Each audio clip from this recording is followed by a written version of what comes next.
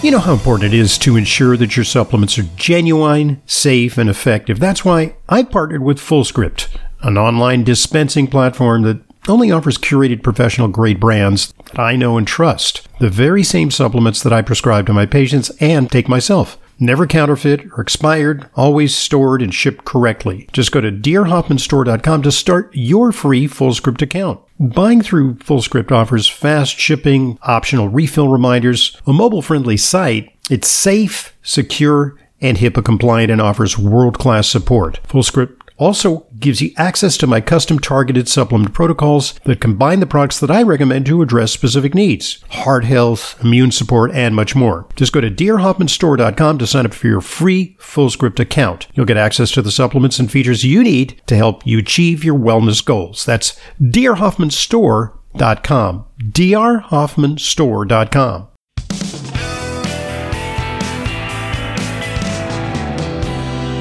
Welcome back to today's Intelligent Medicine Podcast. I'm your host, Dr. Ronald Hoffman. We're talking to Christine Rosche. She's a board-certified nutrition specialist, a CNS, and a microbiome health expert who's developed an integrated approach to digestive health that's based on considerable years of experience in the healthcare field. She's a graduate of Stanford. She teaches courses at Stanford University Medical Center on health and is the author of 2 books. The latest is Light Living, an Integrated Approach to Stress Management and Weight. And Christine, you have a website as well where people can get information? Yes, digestivehealth.center. So it's the word digestive, HELTH.CENTER. Okay. And, so functional gut testing in capital letters, that is a whole new realm because, we test the blood, we test the urine, we have very sophisticated ways to test various bodily fluids, but the stool can really tell us a lot about the status of our health.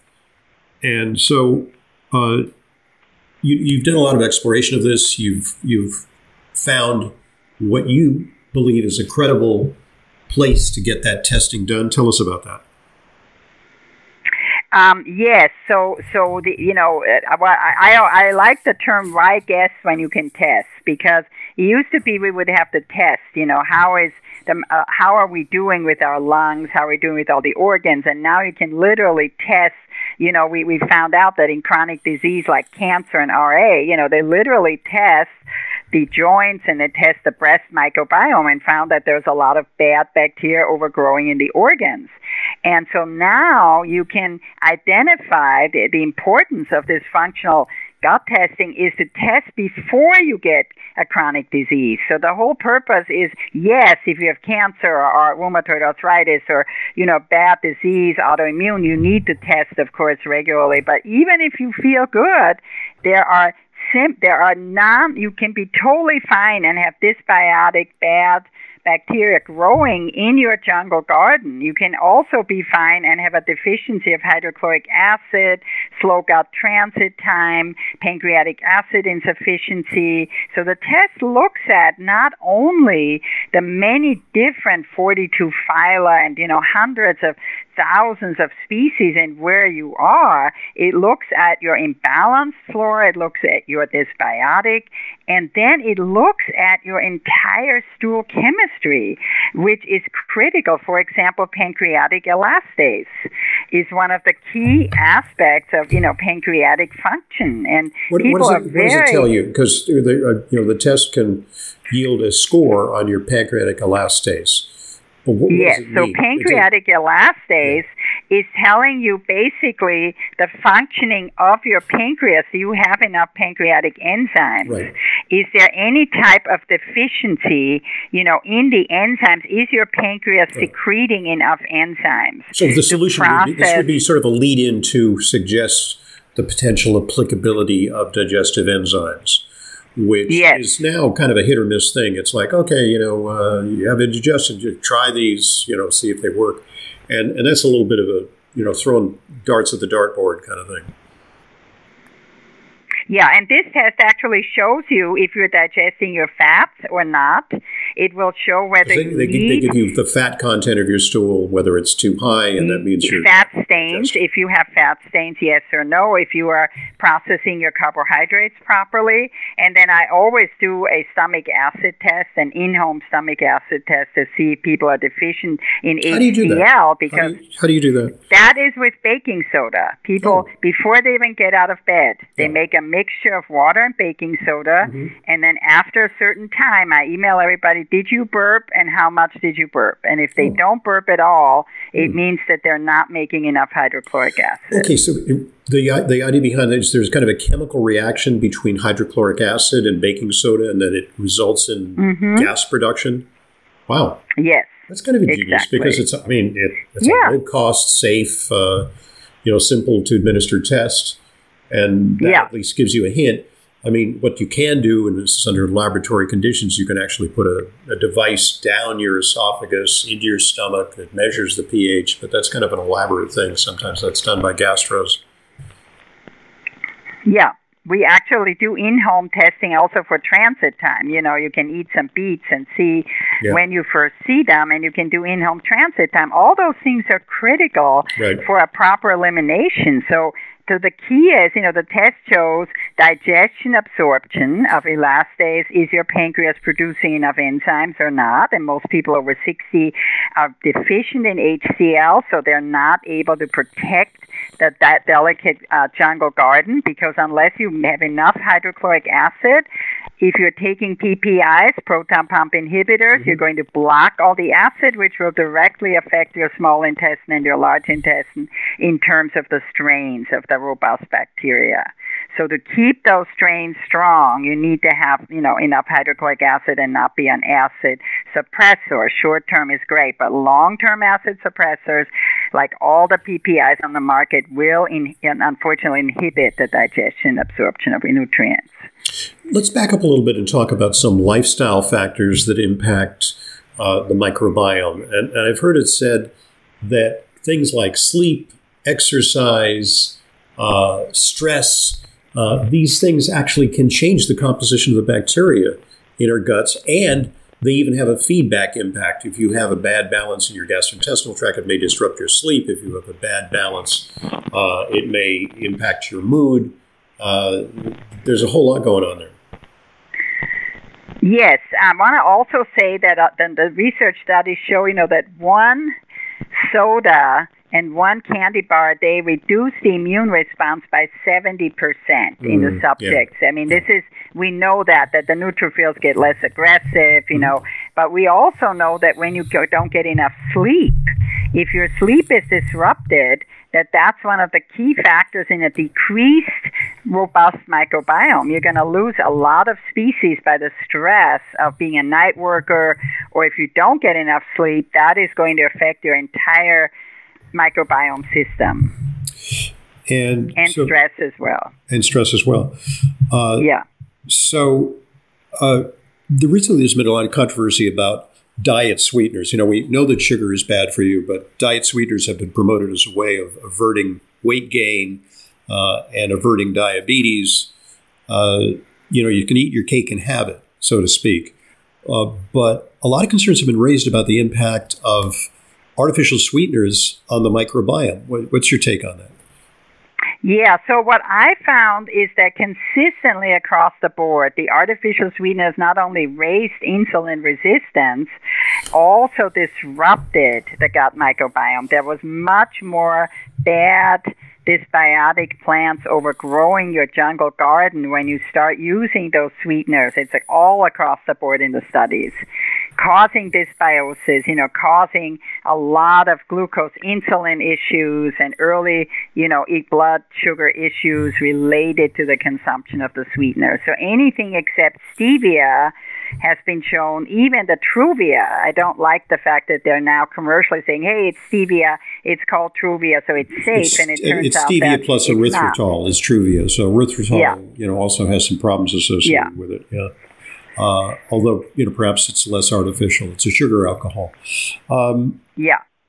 So what's your take on, there's a whole field these days that looks at the potential for fecal microbiota transfer, FMT, for treating a wide variety of diseases.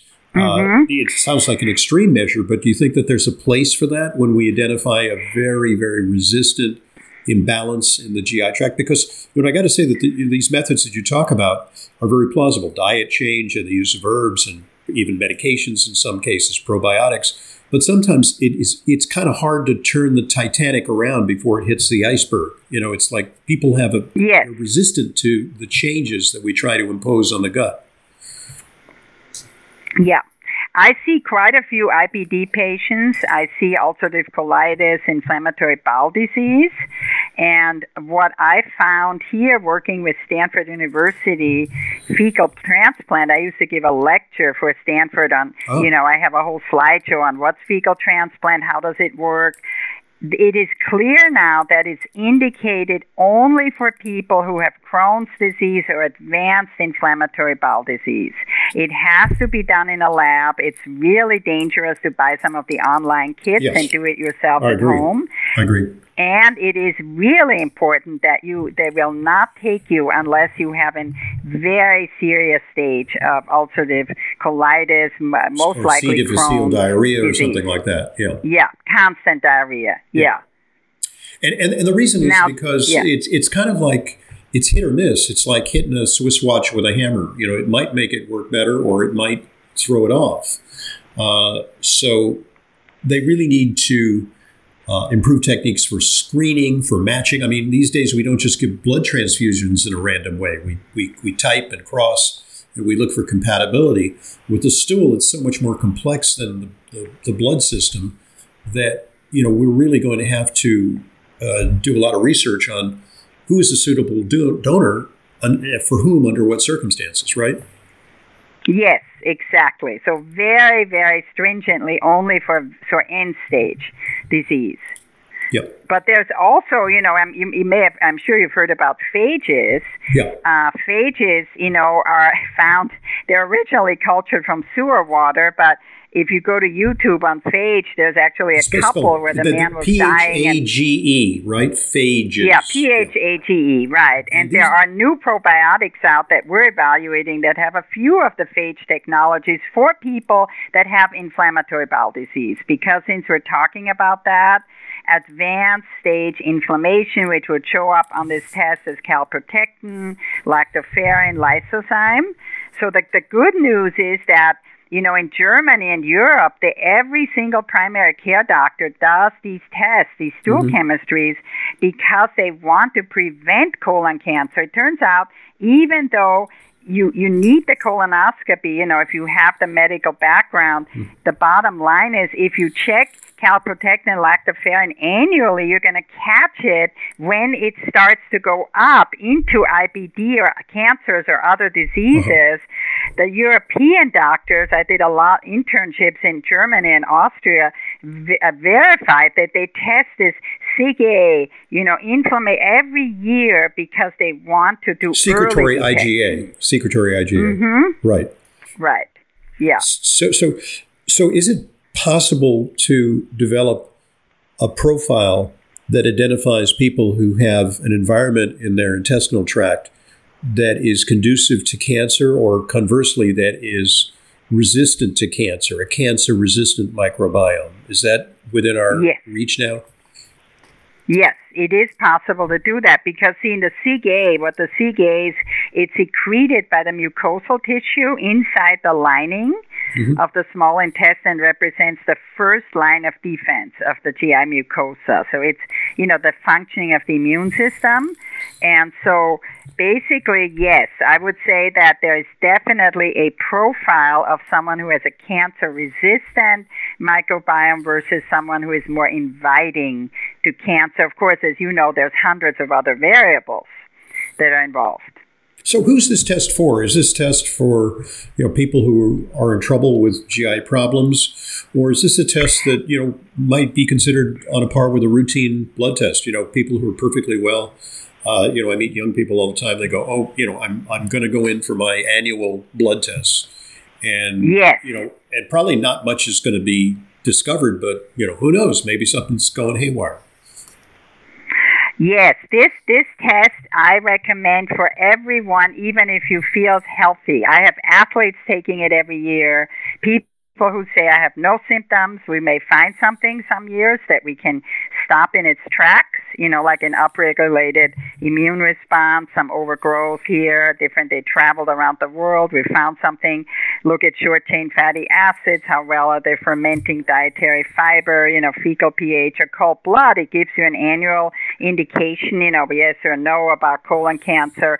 But most important, those inflammatory levels. So I would like to see this in primary care as every year as part of your blood test, you get that comprehensive, stool test as well. And you say that European doctors are more on the case with us. Yes, especially in the countries where the government pays for medical care a large percentage. They see how accurate this test is in predicting disease. So why not know years before they told me in the lectures of before a tumor would develop, we test the gut, we test many other things, and we see, wow, your blood looks like a tumor may grow in the next 3 years. So instead of spending billions on the back end, why don't we start at the front end 3 years before? So I was fascinated by the European versus the American doctors that I heard speaking about that same topic. Fascinating. Let's talk about SCFAs, short-chain fatty acids, because that's something also you can ascertain through a stool sample, correct? Yes. Yeah, they are the end product of the bacterial fermentation process of the fiber.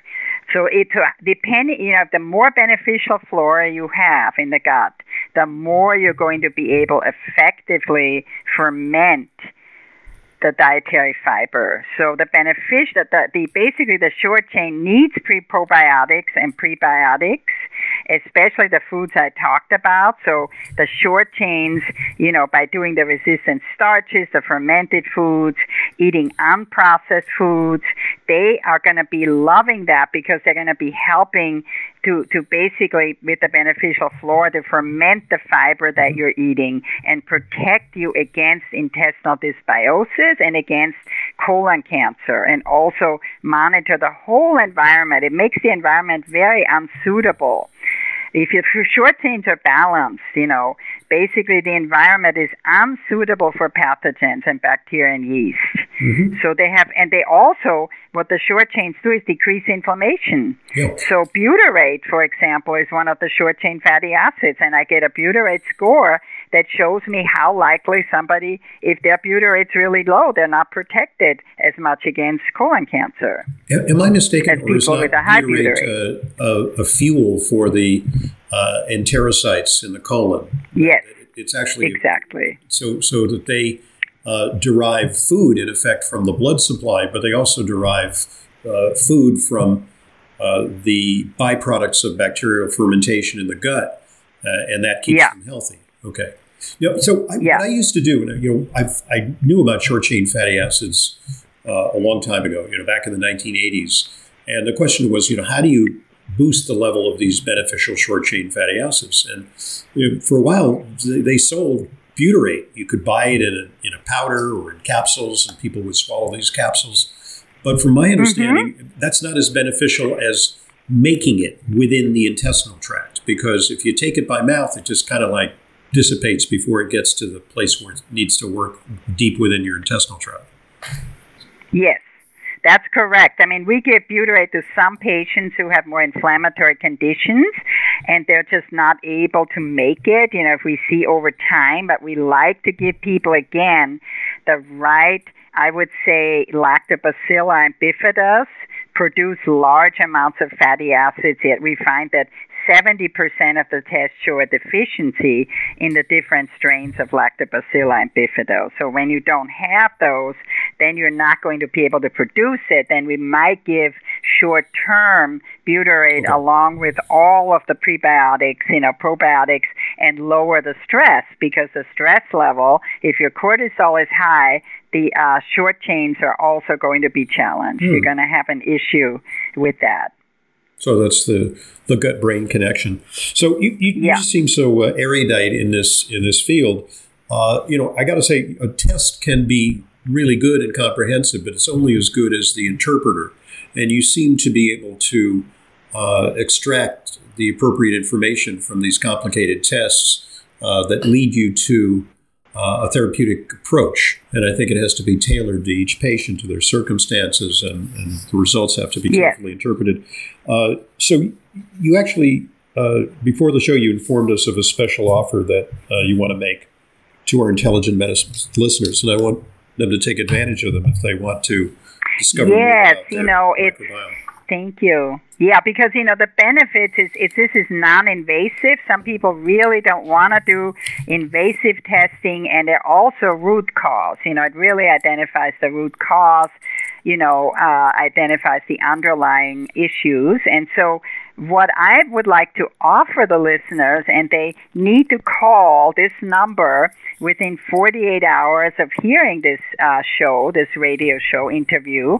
The number is 650-856-3151.